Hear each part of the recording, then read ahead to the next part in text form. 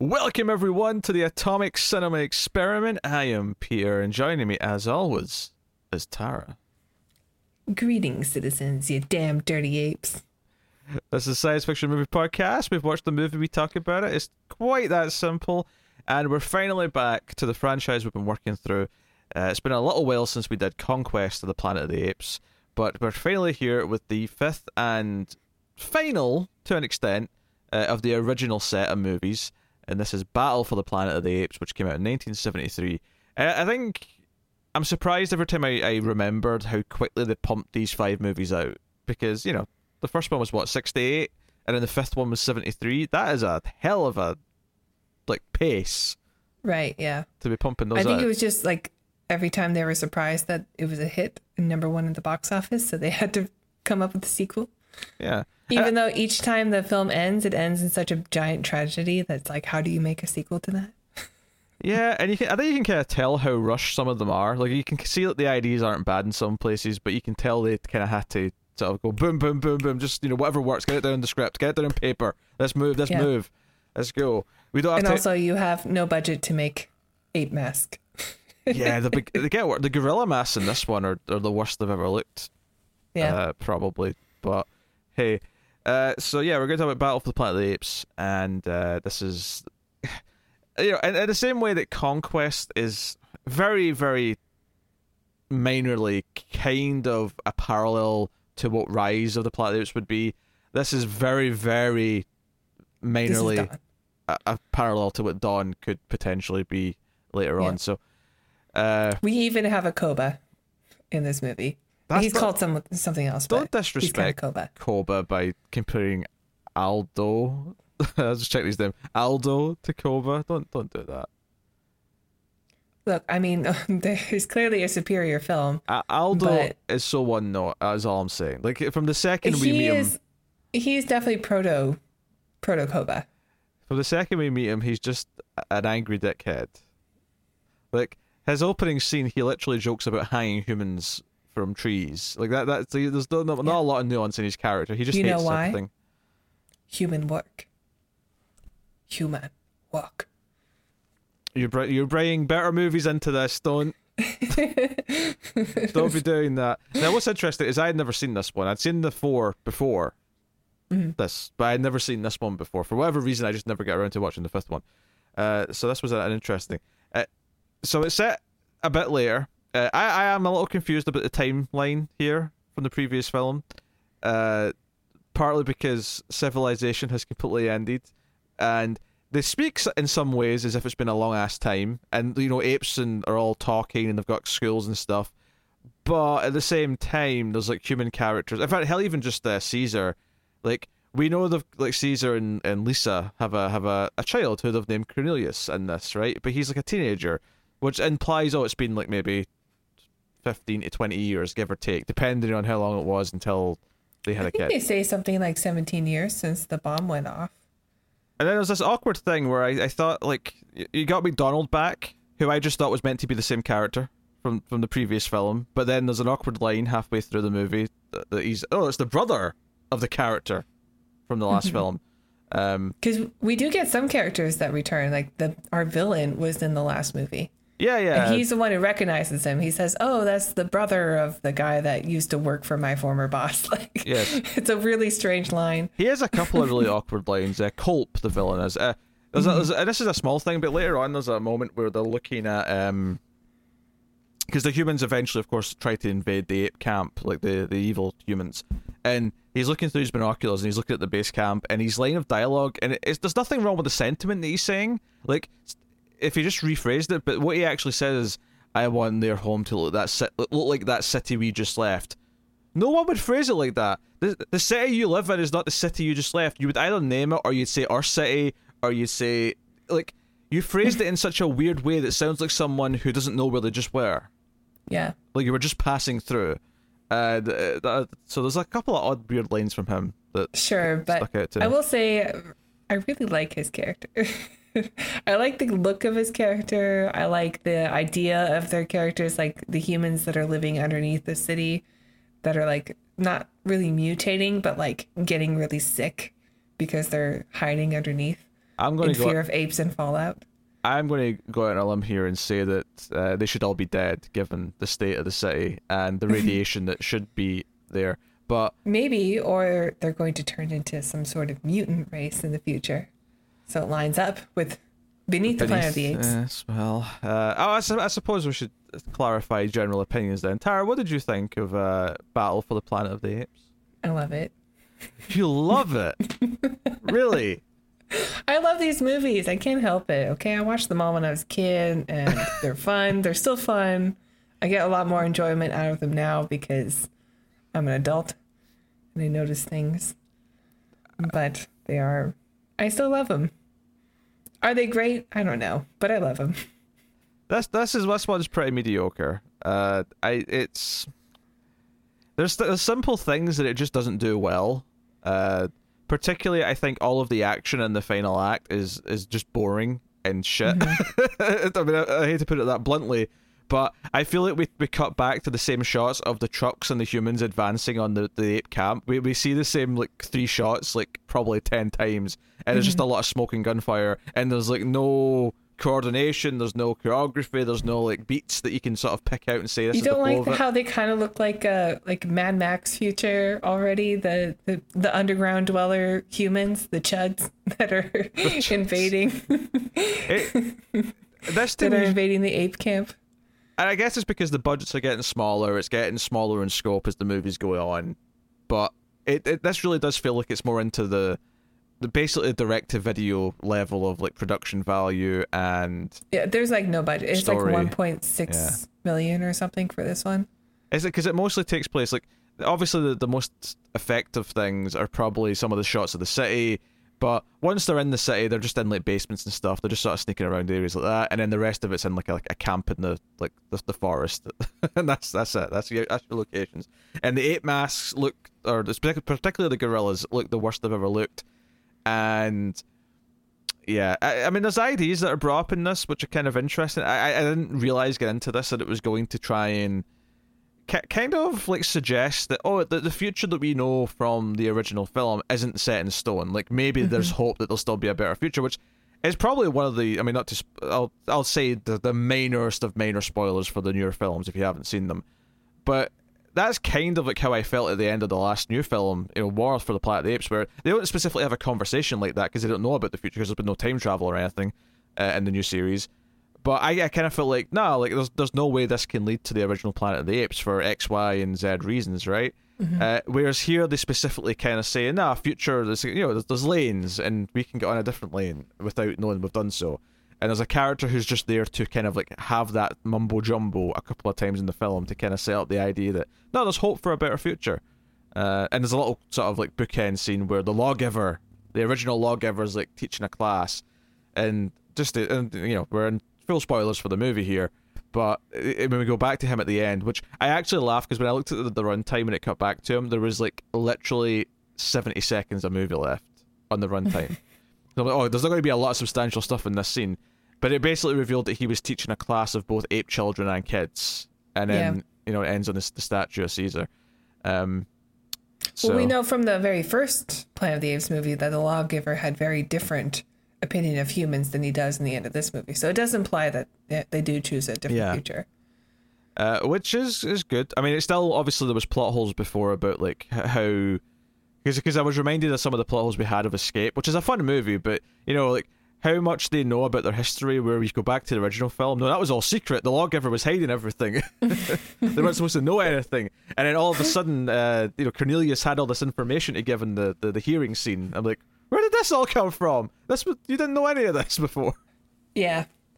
Well, I mean, doesn't Dr. Zayas tell him at the end of Planet of the Apes? Not all of it, no, because he specifically brought up Not stuff. Not all of it, that's true, yeah. Cornelius definitely, in the courtroom scene, you're right, Cornelius definitely knows a lot more than he started dropping details like they were common knowledge, and I was like, no, nothing about this was common knowledge. He had to have learned it between the first one and Beneath the Planet of the Apes, but we know he was recast, so he couldn't have learned it, because he wasn't there. His character was technically there. He was played by someone else. Yeah. I mean, ultimately the movie's plot in this is really simple. We'll get into what the villainous ape does, Aldo, but ultimately it's Caesar wants to learn about his parents because he's never seen them. McDonald, who is now the brother of McDonald, but that's the thing, because he still just calls him McDonald, it's like they just kept the same character, and there's just one line of dialogue to explain why it's a different actor, and that's it. Right, yeah. That's the whole thing. But he's basically, if you just replace the two actors, it would be the same guy. That said, the actor here is from Assault on Precinct 13, or would go on to be in Assault on Precinct 13, which is a fantastic little John Carpenter movie from a few years later, so I just want to point that out. I don't think I've seen it. Oh, it's great.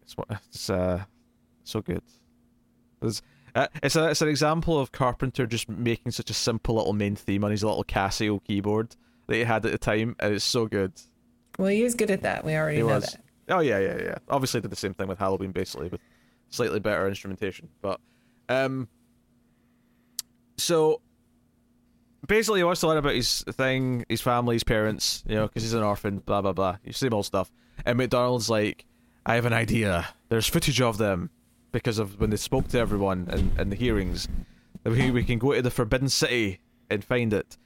So the movie's about them going to the Forbidden City, but of course the evil, Culp and his band of radiated humans are there, and they just want to kill them, like, on sight. And they're like, oh, well, there's a camp somewhere, let's go find them. So they come down, they try to kill them, and they fail. Well, they have a reason that they want to kill them, right? Because they are anti-ape, because ape has destroyed humanity by revolting. They should have just stayed slaves, according to him, right? And then their world would have been the same, been better for them. Oh, you're being facetious. When you started that sentence, I was like, "What do you mean?" They don't have a reason. He has a reason to be mad at apes because of apes' rise, humans are now at the bottom. He blames them, yes, but when you started, I was like, but they didn't really, because there's even technically there's one good human in his group who keeps trying to talk him out of. He's like, hey, but they're smart and intelligent, and they seem to just have weapons for self-defense. Maybe we shouldn't go and kill them all. And the same's true for the apes. But Colb's not that interesting though as a villain, I don't think, because he just is basically he's mustache twirling. He just turns around and goes, because the guy's like, oh, but if we go and kill everyone, it'll break 12 years of peace, and he's like, yes, it has been awfully boring, hasn't it? Let's go. I like that line. Actually, he's a bit of a prototype for Gary Oldman's character. Just like life is horrible now, and we have to live underground because I disagree with this. This is bullshit. No, Gary Oldman's character. It's bullshit. No, Gary Oldman's character has way more nuance and isn't this one dimensional. Oh yeah, I said it's a prototype because Gary Oldman's character has a lot more going for it, but it still is like, I have a deep hatred for apes. Apes and humans cannot live together. I blame apes for everything bad that has happened. Here's the problem with this. I feel like just because of the setting of the movie, it's very easy to try and fit Dawn of the Planet of the Apes onto this. I don't think Dawn of the Planet of the Apes took anything from this film. I don't think they based... Oh, yes, they did. I don't think they based a thing on this. This is the genesis of the ape films, right? Because it's very Cain and Abel. Like, this is the first time that ape is going to break their law, their ape no kill ape, and what that means, right? And it's the same in Dawn of the Planet of the Apes. So they took from Cain and Abel. They didn't take from Battle of the Planet of the Apes. Come on. They took a little bit from this, and that's okay, because it's a reboot. I will accept that they took maybe the broad concept. I do not think for a second that when they were writing Gary Oldman's character for that film, they said, we need to have our version of Culp. I do not think for a second that was the thought process. Well, I do. I think that they studied these movies and made a better film. I certainly don't believe that the human that gets maybe 2 scenes of trying to talk him out of it was the basis for Jason Clarke's character in Dawn either. Just while we're on the subject. There's no way. But maybe the humans that are living with the apes. Actually, that's different, yeah, because they've got humans that they're keeping as second-class citizens. Not slaves, but not equals. Not slaves. Well, although they would disagree, but yeah. Yeah, the humans disagree with that and say this is bullshit. And ultimately, clearly there is, much like in the first movie, that some apes are more superior than others. There's still some sort of class system that's being built here. Yeah. Well, yeah, that's kind of the point of the movie at the end, is that Caesar's going to choose to not let that continue. But right. The ideas are fine, but it comes off as a schlocky B movie in terms of production value, in What's wrong terms with of that? in terms of the script. I mean, it's not a bad watch. I don't think it's like a terrible movie. I think it's very watchable, but I think it's a very middling movie. It's not good. I think it's pretty fun, and I watched both versions because there's an extended version on the Blu-ray and just the theatrical cut, and I watched both. And the extended edition has a lot more nuclear bomb set up. Interesting. Because I will say that I don't think I needed any more than the 86 minutes that I got. I think the 86 minutes cut I watched was long enough. I didn't need any more. The extended edition actually does have a lot more in it. Not that it's all good, but like it's a long movie. I was surprised, like, oh, it's still going. How long is it? Is it like 20 minutes longer? What's the difference? I'd say significantly longer than that. Really? It's like 2 hours? Yeah, it's a long film. I keep hearing it's a long film, but the ballpark. Well, I didn't check the time. I don't know, but I know like that I was watching it for a while. I'm checking. Continue. What was the differences? What's this nuclear stuff? Well, yeah, the main difference that I can think about is just that the people who are living underground have a fail safe for if their plan fails when they go to take over the ape village, that they will set off a nuclear bomb, which will be a planet killer. And basically the people decide not to do it. And instead they will worship it so that people know how powerful it is. So it sets up the mutant colonies of the future, which we know from Beneath the Planet of the Apes, where they worship the bomb. It's not so much a worship, it's like we need to respect the power and teach that to follow, our next generation of humans. Yeah. Do you have any luck?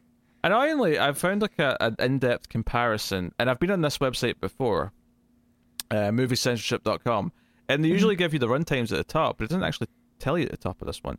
It does say there's technically 3 versions. Oh. Technically. Well, there's only 2 on the Blu-ray. There's a Japanese Laserdisc version, apparently as well, on top of the one that's like on the Blu-ray and stuff. Is that the one with the big kaiju that comes in and wipes out both humans and apes? What's interesting, apparently the newer Blu-rays have a lot more information versus the DVDs. This is kind of weird. The movie's slightly reframed on some of the DVDs. I don't know if that's a mistake or if something, but very, very odd. Very odd. It's 10 minutes longer. Well, it felt like a lot more. It went from being 86 minutes to 96 minutes. Okay, see, that's why I was asking, because I was concerned you were overselling it. Well, I don't speak in hyperbole. Clearly you do. Well, it felt like a lot more. There's a lot more in it. It was the bomb stuff was a big deal, okay? It was a super long movie. 96 minutes. I did pause it halfway through the first time so I could like make dinner, and I did. You can't count the dinner intermission as part of the runtime. Well, it breaks up like I don't know when I started versus when it ends now. For dinner intermission. Oh dear. See, I sniffed out there was some inconsistencies in your story. This is why I went snooping. I could sniff out a mystery. Like Scooby-Doo. Is that a Scooby-Doo thing? Yeah. I don't know. I didn't watch that show. You watched that show. I did watch that show as a kid. I love Scooby-Doo as a kid. Anyway, so premise. Tara's mad at me now because I'm making fun of her for the runtime thing. I can see it in her eyes.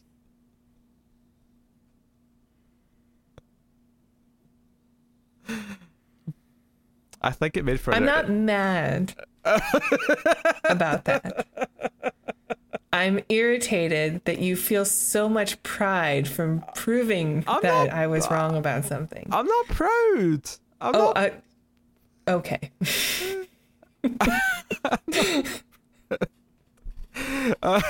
I was just laughing again though because just the way you said it, I'm not mad, which is totally convincing me you're not mad. I'm not mad per se. Yeah, okay. Okay, you're not mad that I'm not proud. Let's just leave it there. We can move on with the lives. Let's move on. See, this review is already more entertaining than the Conquest one. Not that I think that was a bad review, but I don't remember. Conquest is great. That's a great movie. Depending on which ending you watched. Well, the ending of the theatrical cut is clearly the canon one for this, because they reference it. Yes, although the original writer, Paul Dean, wrote a very different script, and it was rewritten by the Omega Man team. They wrote a different film. Oh. But his version, the original version of it, which was called Rise of the Planet of the Apes, interestingly enough, was like Caesar basically becomes a king, and he becomes like not a nice king, and basically just falls into the same traps as humanity, just to prove that power is cyclical and it will always corrupt. Yeah, which is essentially the same points this movie makes anyway, just not with Caesar directly. Mm-hmm.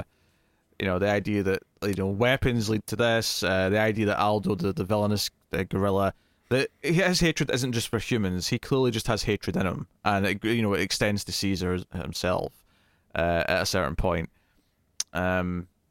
But there's not a whole lot of if you do want to compare it to Dawn, and it's unfair really, because it's just it's night and day.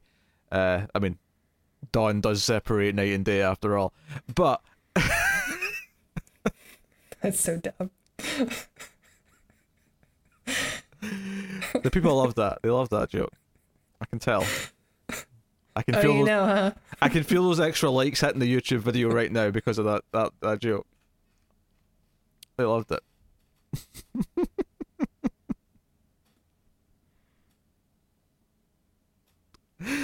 I'm cracking up at my own silly joke.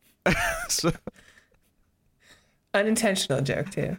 It's I don't know. It's not I think the joke's that funny, but when I know I've made a bad joke, I laugh at the audacity of myself of making the bad joke. That's the part that's funny to me. Anyway, but what this doesn't have really much in the way of like the two sides and not wanting them to conflict. It's almost an afterthought that anyone doesn't want to have a fight, really. Caesar doesn't want to have a fight, sure, he has that speech. The one human in the city is like, nah, we shouldn't do this. We were living in peace. Why bother? Like, let's just stay here. Let's just have peace. But it's not much. It's it's a couple of scenes. It's not the same as Dawn, where you're just feeling you care so much about Caesar. You care so much about the human characters. You want them to find a peaceful resolve because you're so invested and you want them to prove that there can be peace. And the funny thing is this movie kind of does prove that there can be peace in a weird way, because it has the ultra happy ending after the main villain's taken care of, after the fight's over. The humans that they do have with them already do like, oh yeah, we will live in peace with you. Yeah, sure. And so it kind of proves that you can have this. And the lawgiver stuff is like 600 years in the future or something, so yeah, we get like proof that continues. Yeah, we get proof that is just a status quo, and it sticks. So, but the funny thing is, though, is it doesn't earn any of it, really. That's the thing about Dawn, is that everything that it does by the end, the movie like builds to and makes you feel things for. And even if you do get kind of maybe a happier ending by the end of War for the Planet of the Apes, which has no comparison in the original films by any means, it feels like it's earned something and that lessons have been learned and all these things. Whereas here, it's, the lesson is learned, don't get me wrong, but it's very kind of on the nose. It's, like, ape is better because ape does not kill ape. We hear that right from the start of the film. That's even what the teacher's telling them. It's a human teacher who's teaching the apes this. And that's the rule that Caesar says, no, we're better than humans because ape does not kill ape. And that will be the proof of that. And there is a good line, when they eventually learn that the villain Aldo has killed an ape. A child ape. And it cuts back to McDonald, because just before the fight breaks out, the gorillas kind of go all, militant and like lock all the humans up in the camp into a cage. Again, sort of evoking the imagery of the original film a little bit. Because McDonald kind of disappears. See, when they lock them all in the cage, McDonald just disappears for like 25 minutes. It's so weird because he's such a main character up until that point. But he has a moment where, you know, one of the other humans says something to him, and he's like, you know, I think they just joined the human race. You know, he has that kind of poignant moment, and then afterwards, when he's making his case to Caesar, he's like, no, like, we have to live as equals. We can't be treated like this. Nothing will ever change if we have to have this separation. And he's like, yes, but, you know, the human way is brutality and murder and violence. And then it's the wise ape who's the one who's been giving us all the time travel and like timeline theories throughout the film. He's like, yes, but Aldo wasn't human. So clearly we are just, you know, the point being is that clearly we are Virgil. Virgil, that's the name of the ape, yeah. So Aldo wasn't human. So clearly we are just as susceptible to this as humans were. Yeah, I mean, even his baby mama, Lucy, is that her name? Lisa. I think. Lisa. Okay. Yeah, even she mentions something because at one point they go to the city where they meet the underground people who immediately start attacking them and they leave.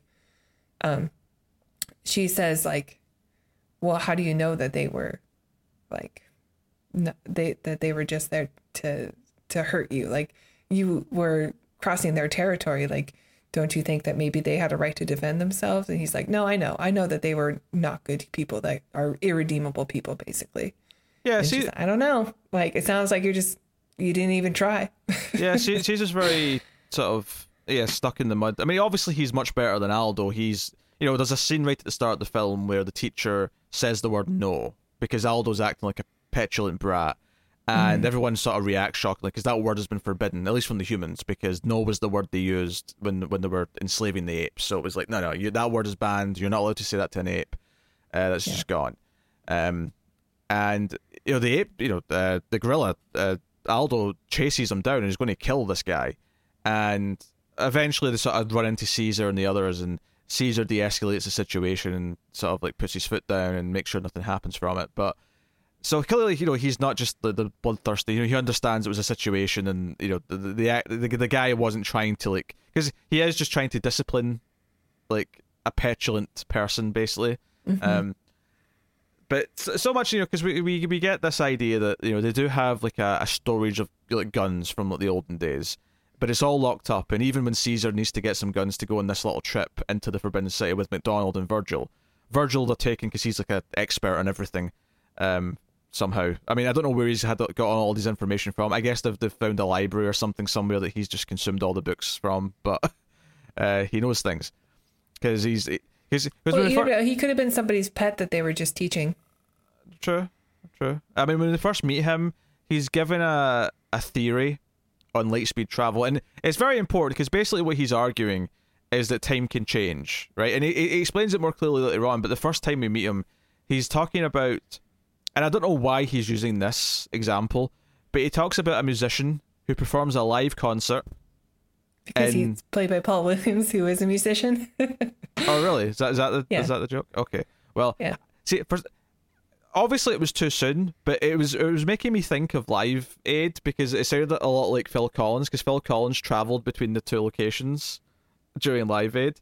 Because he's talking about fast and light travel. And I thought he was just misunderstanding planes, that maybe this was like, oh, something's been lost in translation here and he thinks planes were that fast at first. But obviously very quickly that's not the case. But he's talking about, okay, musician does a concert in London, travels faster than light to somewhere in the US, and ends up there on Tuesday, watches the concert, realizes he doesn't like it, and then goes back in time again and like tells himself not to not to do it because it's a bad idea. And obviously this is setting up the core idea of the film, which is, okay, well, because we have these apes came back from the future, we know where the future's leading, because that's the big discovery that they have, that the Caesar has. And because Virgil keeps talking about eternity and that, you know, everything will happen forever. And one of the things you might have forgotten from the first two Apes movies is that it actually ended with everyone dying. At the end of the second film, you know, Cornelius and that just escaped because everything blew up, right? So civilization, even of the apes, ends at the end of the timeline. The planet killer, yeah. Alpha and Omega. That's the one, that bomb. And so this is a thing where, like, you know, Virgil's like challenged this, you know, his belief in eternity. So this idea that no, because we know where it's going, we can change lanes. And that's when he brings up the whole lanes. I believe we're all in, if you remember highways, he brings up highways. No, he says motorways, which stuck out to me because that's more of a British term for Yeah, we highways. just talked about that. Yeah. We were talking about speed. But he talks about motorways and how we're on different lanes. We don't necessarily know which lane we're on, but we can definitely change between them. But the idea being that because we do have this information from the future, knowing it might in fact change it. Admittedly, I'm going to insert a little bit of Terminator logic in here and point out that, and obviously Terminator, you can still change things. I'm not arguing that things can't change, but technically, the apes that we get in the future are all descendants from Cornelius because they went back in time. There's a bit of Terminator, the cycle logic happening here. So technically, them being back in time also might just be proof that it's always going to happen because that's how they end up. Because I was a little bit worried. Unless there's split timelines. Yes. So once you go back, things are just going to be different because you're on a new timeline. That's entirely possible. I mean, that's just time travel. I mean, it's the same as Terminator logic. Yeah, this is just time travel 101. Well, yeah. Well, we don't know that in Terminator. We don't know there's a split timeline. That was never introduced until the TV show. I mean, well, it has to be, right? So, if you go back in time in order to change the outcome of the future, then unless there are split timelines, why bother? You don't know that split timelines. That you're bringing in a concept the movie never introduces. No, but you have to, in order to enjoy the time travel of the Terminator movies, you have to accept that is a possibility. Otherwise, they're stuck in a loop. They're not necessarily stuck in a loop. The movie never introduces split timelines. It introduces the idea that you can go back and change something, then it's just changed from then on. It never introduces the idea that it fragments into two alternate timelines.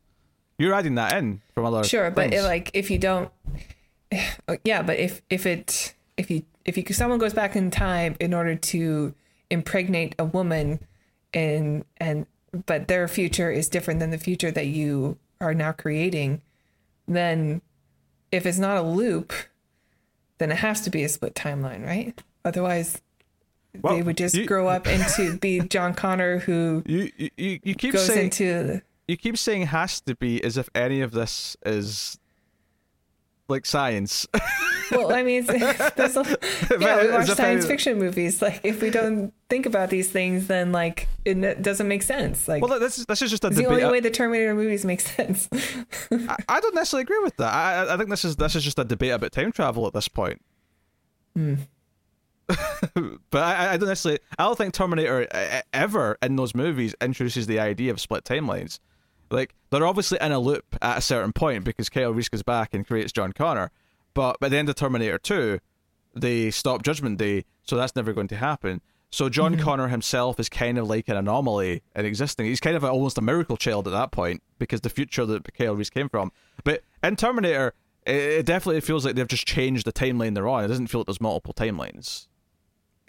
But if there is no timeline that exists where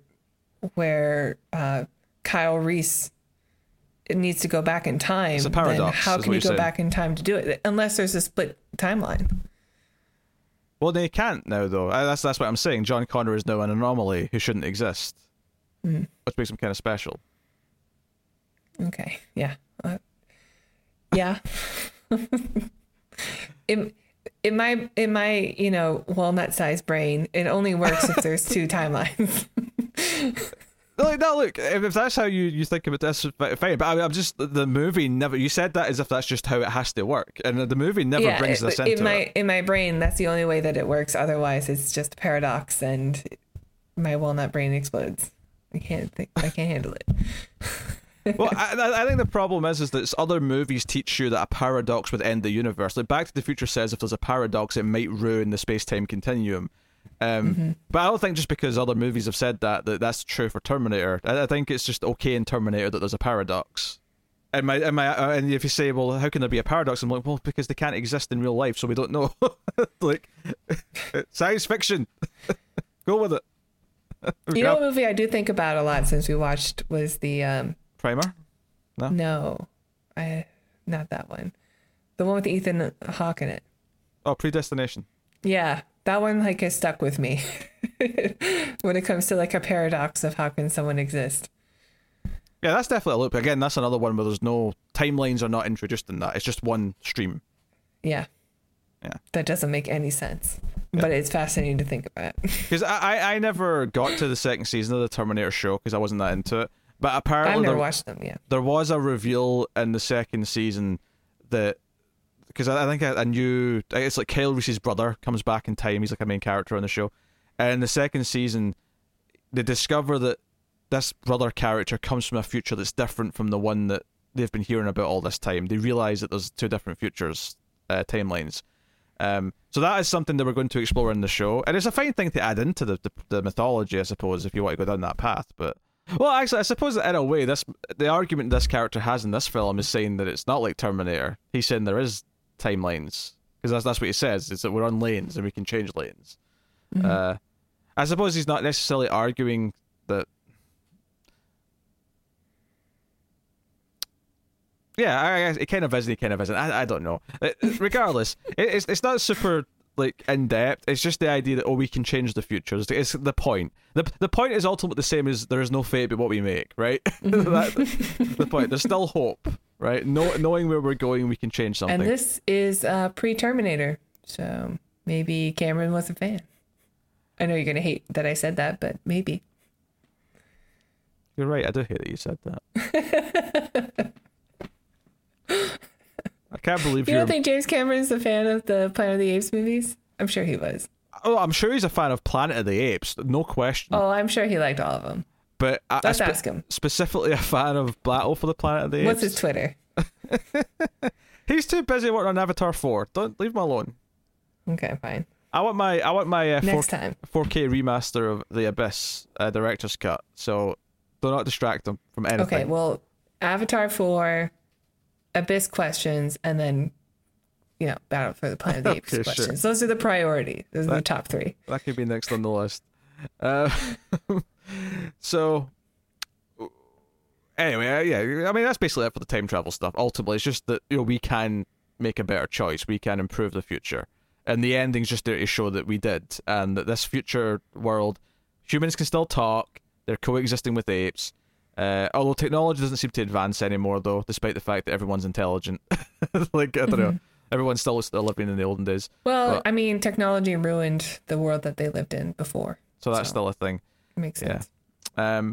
And there's a little bit of that with the guns, because that's kind of what we're talking about as well, is the idea that even Caesar has to go and get permission, that he's got someone sort of employed as the one who, like, sort of keeps all the guns locked up. And the guerrillas want the guns. They're determined, because that means power. They're just sort of, like, blood-hungry, bloodthirsty, I suppose is a better phrase, and they want to kill humans, and they eventually storm the armory and take all the weapons. But it's just because this idea where Caesar acknowledges that they have to exist for potential situations, but we're not going to have apes walking around with guns. And that obviously in the first movie we did see that the guerrillas were just all over the place walking around with machine guns. So it's kind of showing his different philosophy, and seemingly whatever choices he makes in this film last in a way that they didn't before. I got worried at the start of the movie because they introduced they've got a son, right, named Cornelius, and I thought, okay, it makes sense that you name it after his father, but if they try, I am going to have so many timeline questions if they try and somehow tell me this is the actual Cornelius from the original film, because it's hundreds of years early. He would have to go forward pretty far. But it's not, and obviously, and I thought, maybe he's just a descendant. But then that comes out of the Terminator thing, right? The idea that, like, and if you're your own grandfather kind of thing. Yeah. And technically, in a way, they might still be descendants, because it's so far down the timeline that every ape here is probably an ancestor to the apes we see in the future. But wasn't I mean, I think the original Planet of the Apes took place like over 1,000 years in the future. Oh, they specified the date in this movie because they ask what the reading was. It says during the footage of the hearing, and she says something like 3109 or something like that. Something like that, yeah. So they do specify. But obviously, everything I'm saying here, where I was thinking early on, what they're going to try and imply here with this kid Cornelius, obviously, all of it's moot because Cornelius is the one who gets killed. He is murdered by Aldo. which I did have a slight problem with. Not the concept of the death, but at the end of the film, because McDonald is like smart enough to notice that because Cornelius hears essentially a coup like being formed. Like Aldo's trying to convince the gorillas, and at first he's just saying he wants to kill the humans, and the gorillas are all up for it. But then he says, "We'll also crush Caesar," and everyone goes a bit quiet and says, "Oh, I don't know about that." He's getting a bit of, turning a bit of a ape no kill ape. That's ape law. But then they notice that young Cornelius is up in the tree listening to them, and he climbs up and sort of starts to hack at the branch with his knife, and he falls. He doesn't die immediately, but he's unconscious. He's ill, and then he dies in bed. A couple of days later. But McDonald is smart enough to look at the branch and go, "That didn't just snap. That was being cut." Yeah, those are cuts. Yeah. And at the end of the film, when this comes out, and he says, "Hey, you killed an ape. Not only just an ape, you killed an ape child." And all the gorillas go, "Oh, we can't follow him anymore." I'm like, "You were there. You saw this all happen." And I actually went back and checked. I was refreshing my memory in the scenes of the film before we came out to record. Like there's specifically reaction shots of them all reacting to him, falling out the tree. It's not just like they're there at the start of the scene, but then maybe he walks off away from the camp they're at, and it happens away from him. No, they react to the fall. Like it's all there. So I'm like, why are you? I was like, oh, now that everyone's caught him, now you want to back off. I mean, that checks out. I mean, it does, I guess, but it just was like, oh, we didn't know that. We thought he just fell. Yeah, okay. But the moment plays it like, oh no, we can't follow him because he killed ape. I'm like, I mean, they were all there for it, but they may not have known that he had chopped the branch still, because when we see those shots of him chopping up the branch and stuff, we just see the two of them up in the tree. True. Maybe it was too far away. It's a bit of a stretch, but sure, okay. It's a bit of a stretch, but the budget's pretty low on this one. That's pretty low in this. Yeah. Honestly, it's not even that. There is setup and payoff where there's a scene early on where Aldo says something to Caesar like, "I am the future," and he holds up his big blade. And either Caesar or Virgil says, "Well, no, that'll be the end of you then." And it's at the end of the film where he runs away from Caesar, and Caesar chases him up a tree after this scene, and he pulls out his blade. He tries to swipe at Caesar, and he ends up falling off to his death because they're so high up. So he literally ended up becoming his end. So it's a bit on the nose, like a lot of the plot beats and messaging in this film. There's not a lot of depth to them. They're very just, here is things set up, here is thing paid off. Which, don't get me wrong, that's more than some bad movies. So I'll give them credit for at least putting in some basic setup and payoff. I'll acknowledge that it's better than some other things, but yeah, and there's some dark turns that happen here still. Like they let the humans go, the ones that were trying to start a war, in the school bus and stuff, and they end up getting killed by all the gorillas. We're just like, nope, we've decided that men and ape cannot live together. Yeah, it's vicious. And it's one of those things where if we cared a little bit more about the humans and we saw them as more three-dimensional rather than just the army for the evil mustache-twirling madman, it might have had more of an effect to see the gorillas kill this group of people. I mean, we get the one guy who has the really Leonard Nimoy-sounding voice. I kept looking up at the screen like, is that Spock? But it wasn't him. Wishful thinking, I think. Yeah. It did sound like him, though. He's a bit sympathetic because he asks questions about the why, why we should do something, whether or not just blindly following orders.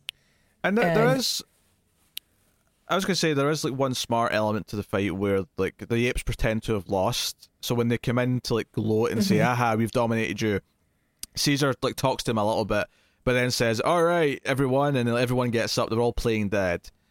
Which I guess is kind of foreshadowed because Cornelius was playing war earlier on and he was playing dead in the scene. I guess that's thematically a little bit of foreshadowing, but I mean it's a fine moment. I think the problem with the third act fighting though is everything before that, where it's just them advancing on the camp and it's just the same shots over and over again of smoke and yeah, it's a bit long. Wow. I'll agree with that, but I don't hate it. I like the Mad Max looking these janky vehicles, and everybody has to wear goggles because they're used to being underground, and so they have to wear the red tinted goggles and stuff. It's a fun look, and they sort of look like They're on their way to becoming the people who are worshiping the bomb in the second film. So there's some like attempt to make everything link up. In the extended edition, you do get, obviously, because you get more of the scenes with the bombs, you get more of the scenes of the people who do live underground. And not all of them are like Kolb, the main guy that we follow, the villain. And I think this movie does a really good job of making, obviously not those guys are sympathetic. They're a little bit more sympathetic in the extended edition, just because you get more people. So it's just like a natural thing, like, oh, they're just real people trying to survive also. Just, with a madman in charge. But I think the movie succeeds in making everybody else sympathetic, like everybody who's in this Garden of Eden encampment that they've started with apes are very sympathetic. I think that we get Virgil, who is a very smart ape, a really fun new character, makes the apes more sympathetic too, which is more than we've gotten in the other films in a while. Yeah, I don't necessarily disagree with that. Like, I think the characters in the camp are mostly likable, outside of the ones that are meant to be more antagonistic, obviously. This is a case of, like, all the ideas are mostly fine, if not good. It's just almost everything about it needs to be more fleshed out. I need to have more nuance with the characters. I have to have more nuance with the conflict, because ultimately, because you tell me on paper this film is about apes realizing that they're really not that much better than humans, or potentially won't be any better than humans because they'll fall into the same traps. There is so much like dramatic weight to a person or being or a community realizing that, and the poignancy of that we can't just dominate because that's just what they did to other people before, or other species before. We have to do something different. We have to do something different to be better. I think there's a lot of like artistic potential in that story. I think this comes off as a cheap B movie that has its heart in the right place. I think I don't think there's anything like there's no misfires in terms of what it's trying to do. It just, everything about it is so simplistic in terms of how it plays out. Like, I think, yeah, if you want to give me the maniacal villain, which I don't think is right for the serious, like, philosophical, like, debates you're having with the themes, really. But if you're going to give me, like, a mustache twirling villain, I can get into that if you give me more of them and give me more wacky, like, over the top nonsense with them. I think the action scenes are very lacking, because they're just very kind of like people walking in a straight line with nothing interesting to kind of lead from one beat to the next. And yeah, I mean, they have some pyrotechnics, but for the most part it's it's daylight. It doesn't look very interesting. It's just a field with some tree houses. And I think the character of Aldo is just, he's so far off the deep end as soon as we meet him. Like, there's no like build to him getting more aggressive or more serious. He's just kind of that from the start of the film. Yeah, but this isn't that long since they were all enslaved, so he still has reason to be mad at humans. Well, that kind of at least another problem though, is why are they're already acting like the apes of the future, and it's only been 18 years. I feel like not enough time has passed for them to be in this type of society yet. Maybe. I mean, they're not like in an advanced society or anything like that, but I think it's been long enough for them to feel like, okay, we're starting to like create a new civilization. And some people are still bitter from, the life that they had before. Yeah. Isn't Aldo quite young though? Because he's in the class with the other sort of teenagers. I don't know. He's played by an old guy, so it's hard to tell. It's hard to tell. Which, by the way, maybe he's just behind. It's not very. Speaking of Aldo's performance, there's his eyes are really distracting in this movie. Oh, they are like, clearly he has a latex allergy or something. His eyes are red. That really stuck out to me. Red. Like, yeah, I mean, you can say he has a reason. Okay, on paper he has a reason for being this way, but there's nothing interesting about it, because they don't really, like, there's not this animosity that builds throughout the film where he is motivated by actions that happen in the film to go more serious. Like, good storytelling, his characters are always motivated by something, so when they make the choice to escalate to the next phase of whatever their story is, it's motivated by an action or an event or someone else's choice. But nothing in this really does that outside of just they found some humans, so then he's like, okay, time to actually just take over now.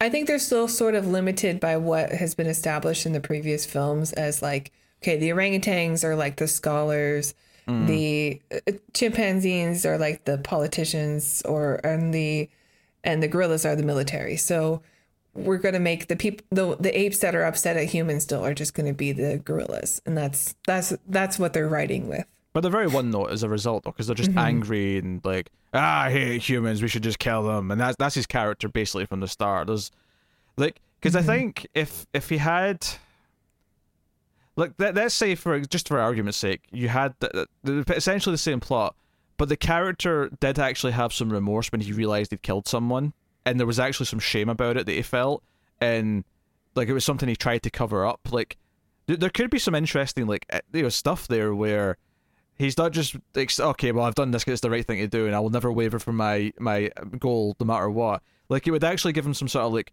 oh, he realizes he's messed up, and this might ruin his chance to like convince everyone, or something, like, just something, whatever it may be. Like I say, it's very one note. It's just very two-dimensional, I guess. And I think, well, the movie makes some good points, and I like the themes that it's trying to hit at. Ultimately, there's a lot of like two-dimensional characters to tell those stories, and a lot of the, I wouldn't say they're like light switches. There are kind of arcs to the stories, but they feel very simplistic in terms of like just how they progress, rather than, again, like I say, something where I feel an escalation throughout the film. Because they get back from the camp, and then it's like, oh, the humans are probably coming, and the humans do come, and then the fight happens. There's very little kind of intrigue as the movie goes on. So, it does kind of feel like a direct-to-video movie in a lot of ways. I think the budget's got a lot to do with it. It's not terrible. Yeah. It's fine. I mean, it is very cheap. It's very cheap. Like the sets are cheap. The costumes are cheap. I mean, the apes have never looked worse. But I do like a lot of what's in it, and I think it is pretty well written. I do for what they're trying to do. I do want to make this clear, because I don't think it's that well written. I think it's competently written. I don't think it's a good script.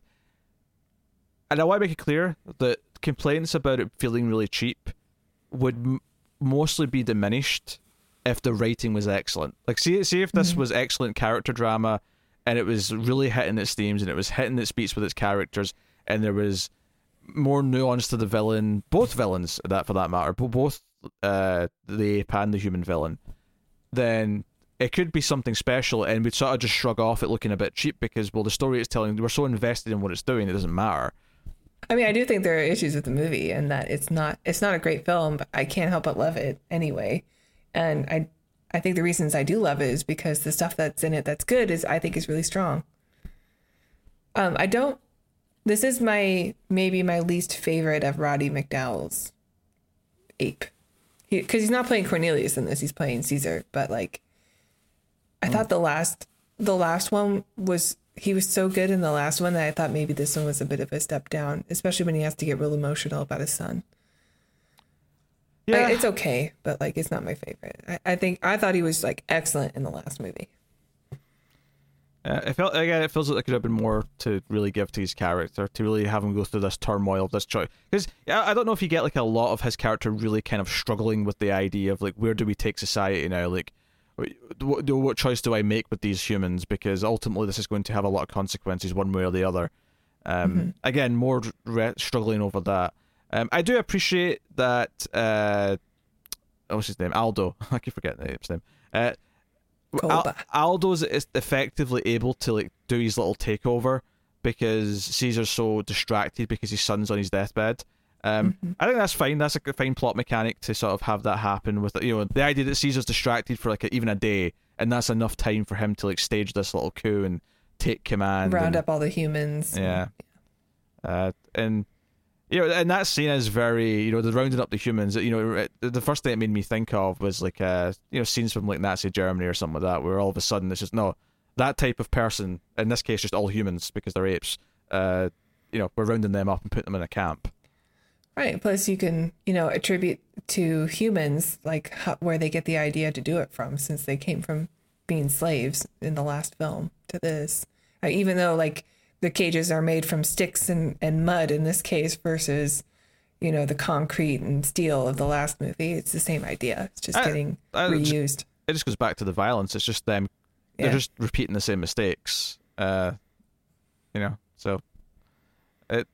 Yeah, I mean, obviously, it's funny because I feel like it has a lot of leftover like good themes, just because the movie, the series started with good themes, and they've had their ups and downs throughout the series, but those themes are still in there to some extent, and because of that, it kind of gets to ride off the back of that a little bit. I feel like if this wasn't a sequel to something, and someone just had this idea for a camp of apes and there's a camp of humans, and like it would probably be even lesser than what it is. Because it wouldn't be like it wouldn't have all the backstory to feed into who these characters are and what it means overall. So it's fascinating that we got such like in-depth films from a franchise that would just had to make a new movie every year because it was unexpectedly successful. It's like, okay, we know that you guys wrote yourself into a corner by blowing up the planet, but please write a sequel. And like, what do you do with that? And I think each movie, with the exception of maybe the second one, each one has like some really great themes in it that were a surprising turn for the films. Like they're all interesting to me because they were just, they were just so creative. Like we have to come up with something, and, they should be worse than they are. They should be a lot worse than they are. But as time has oddly proven, they can also be a lot better than they are. Yes. And I'm not just talking about effects. Like this is the thing. I want to make this clear. No, but those movies have like a clear plan all along, and like time and a lot more people involved. Of like, we want to make sure that these, are relevant and and are good. Yes, but people want to know, why do I want to watch a reboot of Planet of the Apes? So you have to give them a reason. Yes, but look at that the other way around, though. You're excusing these films for not having those advantages.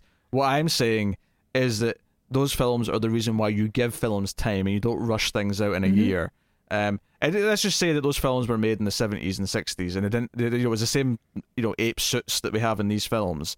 Like, they'd still be better films than at least all the sequels, because they're just so well written. Just because the ideas and the way they play out the story, they're so well thought out. They're so rich in subtext and text. They get pretentious for a second, but they are like, when we talk about that trilogy when we get there, and we'll probably take a little break from this franchise before we do the newer ones. Only because we don't want to do the Tim Burton one. I think we take a bit of a break before Tim Burton, then we get another little break before the new trilogy. But when we get to them, like, we're going to be talking really about. We're going to talk about character, we're going to talk about society, we're going to talk about a lot of things, and we have talked about some of those elements in these movies too. But I'm going to be showering those movies with praise.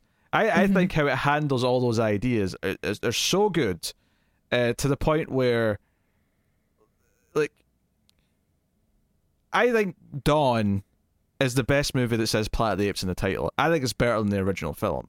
The first one to me is real special, and that's a 10 out of 10, as I said when we've reviewed it. But Dawn might be an 11 out of 10. Dawn might break the scale.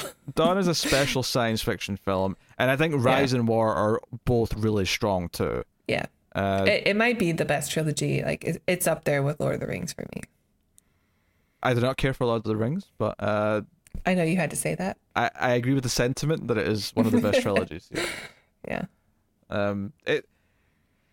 It's such a weird franchise, because that was my attitude when Rise was announced and there was a trailer. My attitude was, who wants a Planet of the Apes reboot? Like, there was one. Yeah, as someone who's a fan of the hokey, old series, like, I didn't know I wanted it. I was hesitant to go see it in the theater. Because I didn't even like the trailer that much. Because it had one great movie, right? Like the original's the great movie that's a science fiction classic and has a lot of things going for it. And in the sequels have some fun and some good stuff, but they're kind of it's a lot like recommending Halloween, where Halloween's a masterpiece And there's some fun sequels if you like some schlocky slasher movies, but they're not great masterpiece movies that you have to see. Planet of the Apes kind of feels like that to me in a lot of the same ways, where the original you have to see, it's a classic science fiction film. The sequels, they're optional additional viewing if you want to go down that path, but you don't have to. Right. But I think, being that these movies had to be turned out so quickly, and, were usually, like, after each movie had written themselves into a bit of a corner, that the fact that they came out with movies that had rich themes, whether or not they were fully explored, I think that is a testament to just the original concept of the movie, that there is so much that you can explore there if you just really sat down and, like, had a good group of writers and went back and forth. And which is why the movies turned out needed to be rebooted. Like, there was a reason to do it, because it is a rich concept. Yeah. And I would never have said that before Rise came out. And then I saw Rise and went, oh, wait, they just proved to me why this needed to exist. And I should trust, like, whoever wrote and directed this, I'm going to pay attention to them because clearly they know what they're doing. We should probably wait and say more when we have to review it. We're just going to do our review for the trilogy now. Well, no, I think this is relevant because we're talking about these 5 films as a whole. Yeah, now. We're wrapping up the original saga. And not including the TV show. And I think Battle is, like, after this, the second one's probably the worst one. I think Battle's probably next. Yeah, I don't know. They honestly, like, Escape is surprisingly good for the concept. Escape's fun. I really like the other the alternate ending version of Conquest. Like, I really like that one. And this one's good too. I don't know. Like, Escape's probably the best one. The originals. But I think Conquest and Battle are pretty close to each other. The original's obviously great. I think there's a clear divide between that and any of the sequels. I don't think any of them come close. Yeah. I think they're mostly perfectly watchable if you're into the schlockier elements. Because I think the original overcomes the stuff that's sort of dated from an effects point of view or whatever, just because it's worth seeing still. I don't think the sequels necessarily do. There's still enough hokiness in them that I get why someone might be turned away. But you know what? I like, especially when there's this new trilogy that has, like, the most state-of-the-art looking effects that we've ever seen. But not just that, of course. The more important part is that they are so well written and so well directed, and it's just this thing. Well, they also don't have to act around makeup like they do in these ones. True. That is an advantage. Sure. But because the makeup and costuming on these, and the mask, and especially in these sequels, I mean, they're thick. Yeah, no, but I mean, I don't necessarily want to excuse things. Like, if something's dated, and because great movies from the past don't date that badly. They don't, right? Like, the original holds up pretty damn well, but there's other movies that don't date at all in terms of quality. Obviously, hairstyles and clothes and stuff date, but, like, I brought up Halloween a minute ago. Halloween is not dated at all. Halloween holds up completely just as well as it did when it came out. Tons of classic films do. So, it's okay to say the sequels are a bit schlocky and a bit silly in places and aren't up to the standard of the first one. That's fine. Yes, I agree. Okay.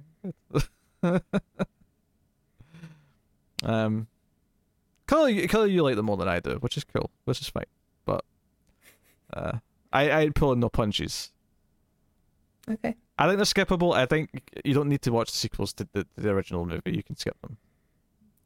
I mean, I don't disagree with that statement either, but I think you're missing out on a fun saga. Saga. Well, you can't say trilogy. It's 5 films, so. A saga. Pentology? The Apes saga. Saga of the Apes. Saga of the Planet of the Apes. Don't say Saga of the Planet of the Apes. Do you know what? If I have a complaint about the new films, is that I don't know why they insisted in having the planet part in the title. Just Rise of the Apes, Dawn of the Apes, War of the Apes would have been perfect titles. I don't like any of the titles of the new ones. That's the only thing I don't like about them. I like numbers. Walnut brain. I like numbers. 1, 2, 3. They don't do numbers for anything now. There's hardly any. And it needs to make a comeback. And when I make movies, they're all gonna be numbered, even if they're not like linked to each other. What's the current? It'll be Tara's movie number 1, Tara's movie 2. The only current franchise I can think of off the top of my head that actually still just goes by numbers is John Wick. I can't think of any other one that's currently going that's using numbers. I mean, Fast and Furious does sort of. Well, no, but they still have like a play on their name. No. That does all kinds of bullshit.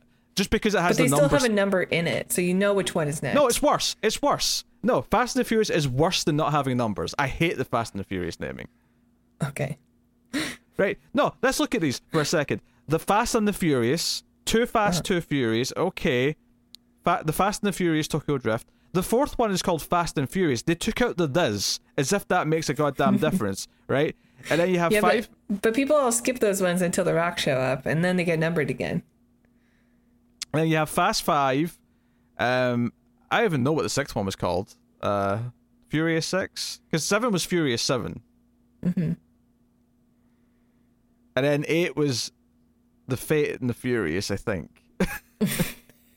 I don't know. I've only seen the first one, and I've seen the 7th one.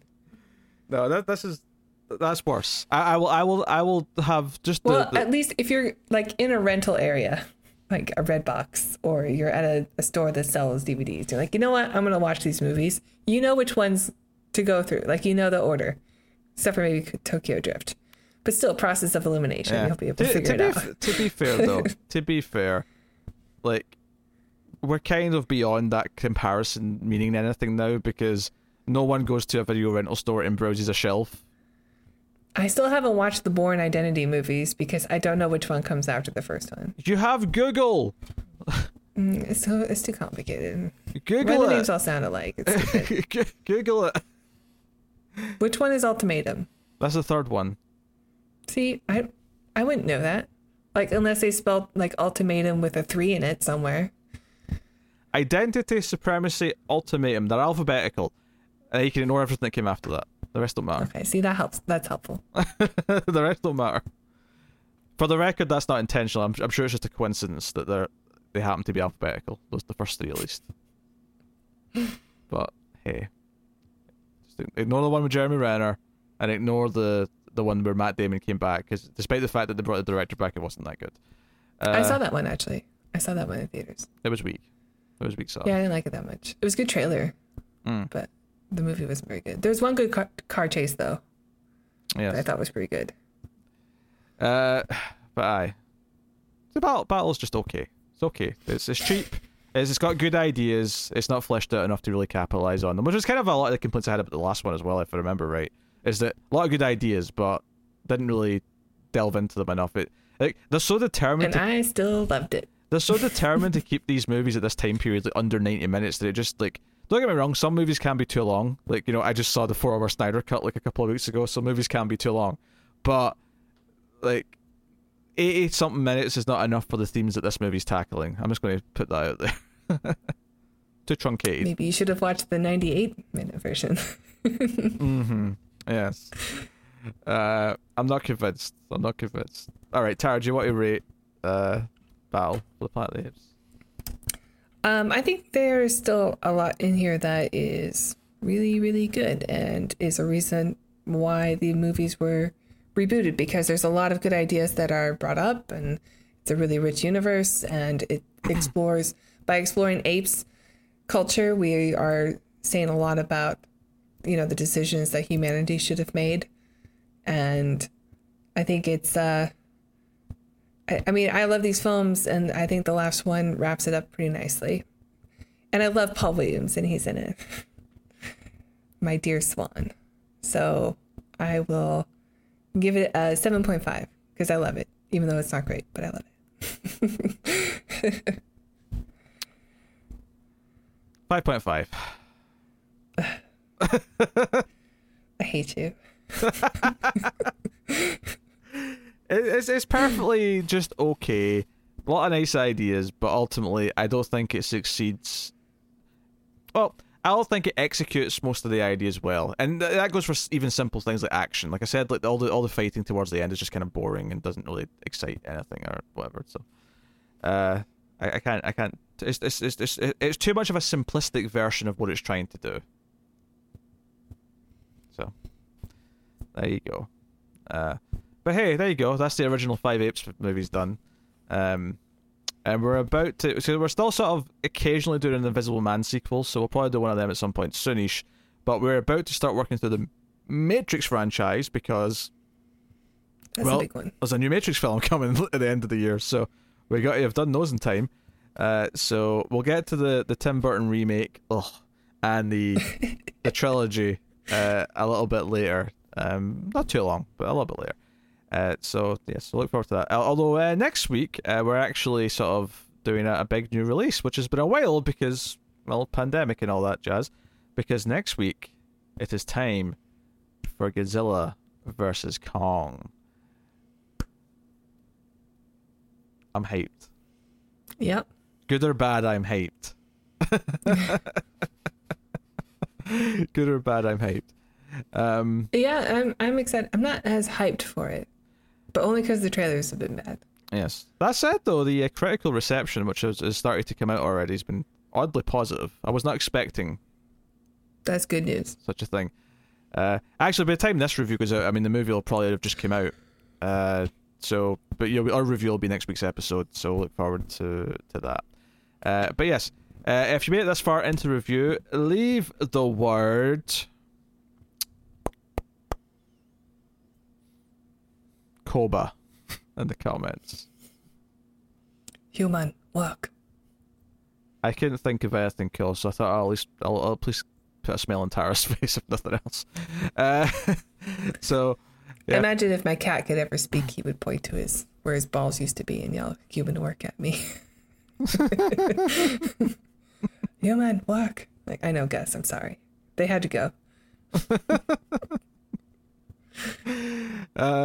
Yeah, Tara's going to pose for the thumbnail, so here we go. 3, 2, 1, pause. What was that? I don't know. Give you extra work. Oh, because you know it's harder to cut around the hands? That was it? You shouldn't have given it a 5.5. Oh, that's how it is. If I rate a movie you like too low, you'll give me more work for the thumbnail. Hey, at least I did fist and not like jazz hands. Oh my god. Right. So I've decided that the IMDb segment of the show is not living up to the potential that I thought it had. So I'm going to try something slightly different for this. When did you decide this? Like just now? I was thinking about it. I've went to the Battle for the Planet of the Apes trailer on YouTube because I'm convinced that the YouTube comments are going to be funnier than the IMDb reviews. Okay. Now, in the future, I might actually look in advance and pick out some funny ones just to keep this a bit smoother. But I'd forgotten I had this idea, so I haven't done it in advance this time. But bear with me. I'm going to start commenting on trailers. Just hope that your comment makes it to the top so I can read it. I'll use my super secret ID. Yes. Yes. Well, here's one you may like from Cutie Evie from a year ago. I didn't understand why most people didn't like it. This says ick. Like Ick, the story. I know it's not that great, but it's a very entertaining story, and it was a very classic Planet of the Apes movie I've ever watched. English might not be their first language. That was a lot of hostilities. Well, I'm glad Borat likes it. How did you feel about Battle for the Planet of the Apes? Very nice. I like. Oh dear. One comment from Manuel Barreto simply says, "Get to the chopper," and I don't know why. There was no helicopters in this film. No. Was there anyone from Predator in this film? I don't recall. No, I don't think so. I don't recall such a thing. It's not like Predator had a big cast. 1 year ago, Sam DMZ said, "The Ape Avengers Endgame Identity Wars." I don't hate it.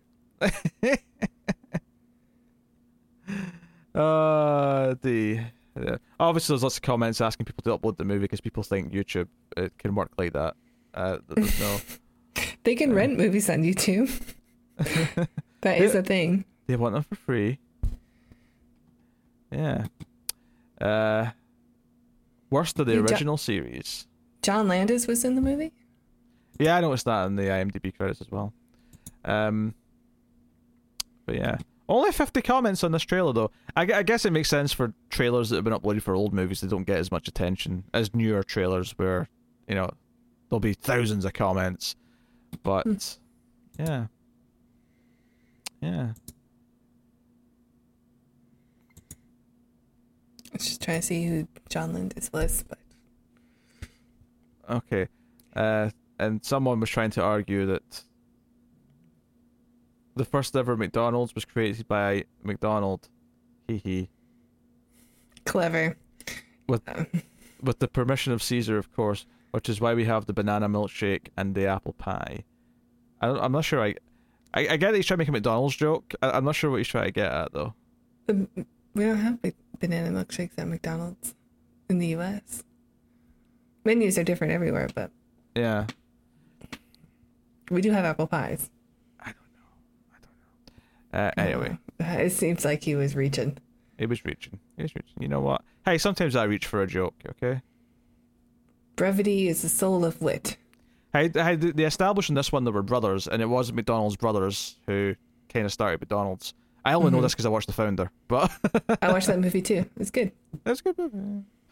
Maybe wish that McDonald's fries were vegan, but they are not. Oh. I was so funny about that movie. At no point does it ever come up how unhealthy fast food is. It's just like, as soon as this great new thing because it's so quick, no one ever talks about how unhealthy it is. Yeah. Although you do notice, because it takes place in like the 50s, that everyone who eats at McDonald's is still very slim because it's new. Yes. No one's been eating their whole life yet. Yes. Hey, this is great. They're not all been eating since they're 5. No side effects at all. All right, that's been a battle for the Planet of the Apes. Mediocre note to end on, I would say, but Tower's more positive. What a fantastic series this has been to review. What a good movie and a bunch of mildly to not so mildly. You already had your last words, okay, about the film. I know, I'm just trying to troll you at this point. I know. Okay, so yeah, there you go. You can support, of course, everything we do. I'll take this time to thank our Patreon producers for the month. So thank you very much to Tyler Hess, Cindy Palacios, David Sharp, Board Now, Al Treisman, Christopher Moy, and David Brown. They are all Patreon producers for the month of April. So thank you. Tara, do you want to tell them about Patreon? Why, yes. If you enjoy our reviews, please check out our Patreon page. It's patreon.com/mouthfuzztv. And if you donate as low as $1 per month, you will get access to bonus episodes of The Ace. So if you're looking for your favorite B movie that's not an ape film, I don't think we have any ape movies on that list yet, check it out. We're also doing sequels now to like some of the lesser sequels to the obvious masterpieces on there, so you can check out how we think of what movies are we doing. Right now we're checking out the Starship Troopers 2, and we're going to do the other ones for that. We'll be doing Tremors 2. We did Philadelphia Experiment 2. And we did we did all the Transfers movies. Yeah, well, yeah, true. Yeah. Yeah, but that started on Patreon though, because that was even the first one. Yeah, we didn't do the first Transfers, although maybe we should have on the on the regular show. I don't think people would have cared on the regular show for Transfers. Probably not, but we cared about it because what a saga that was. So please check out our Patreon page. Thank you.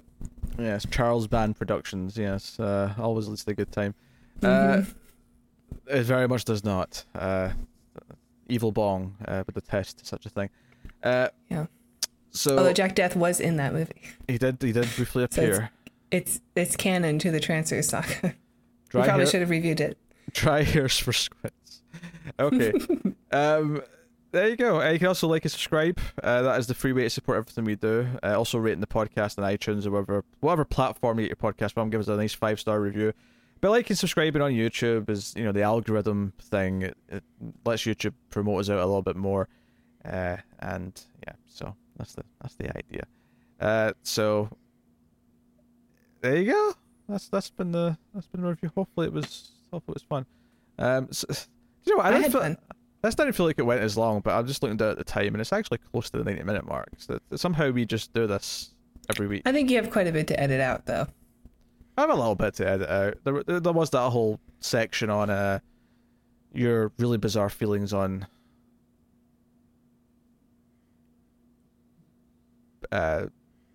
bananas. I had an animal in mind that I want to say, but a peacock. It was a peacock. That's what I was trying to think. That was the word I was trying to think of. Swing and a miss. I could have literally just said anything else because no one knew what I was trying to think. But I was determined to think of a peacock for some reason. Yeah, Tara got very heated on peacocks, and I have to cut all that out. It was too obscene for broadcast. Yeah, speaking of walnut brains, peacocks are dumb.